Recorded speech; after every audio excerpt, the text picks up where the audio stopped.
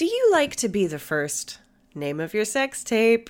Well, if you like to be the first to listen to podcasts, you might want to check out our Patreon, because now we're offering a brand new membership tier called Name of Your Sex Tape. I couldn't help it, guys. I'm sorry. For £5 a month, you'll get an ad-free version of our weekly episode on a Tuesday, a full day earlier than its usual release.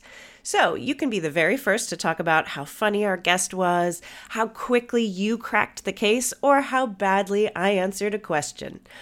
Plus, you'll get all the benefits of our regular tier, including our live Zoom records, a special shout out on the podcast, and if you really like to hear us talk, we've got an entire back catalog of extra content. Check it out on patreon.com/drunkwomensolvingcrime. Name of your sex tape. Name of your sex tape. Name of your sex tape.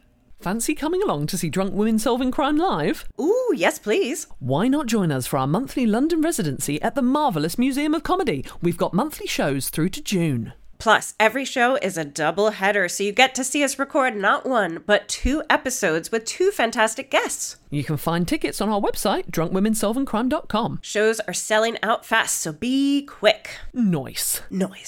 This is Drunk Women Solving Crime. My name's Taylor Glenn. Katie Wilkins. Hannah George. This is where beer meets breaking and entering. Negroni meets necrophilia. And pork meets prostitution.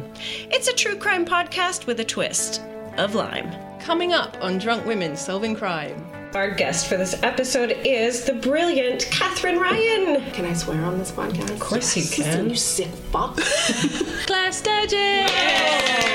If you're wanking in a dead end, you know, you were meant to be there. London here. He ain't got big dick energy.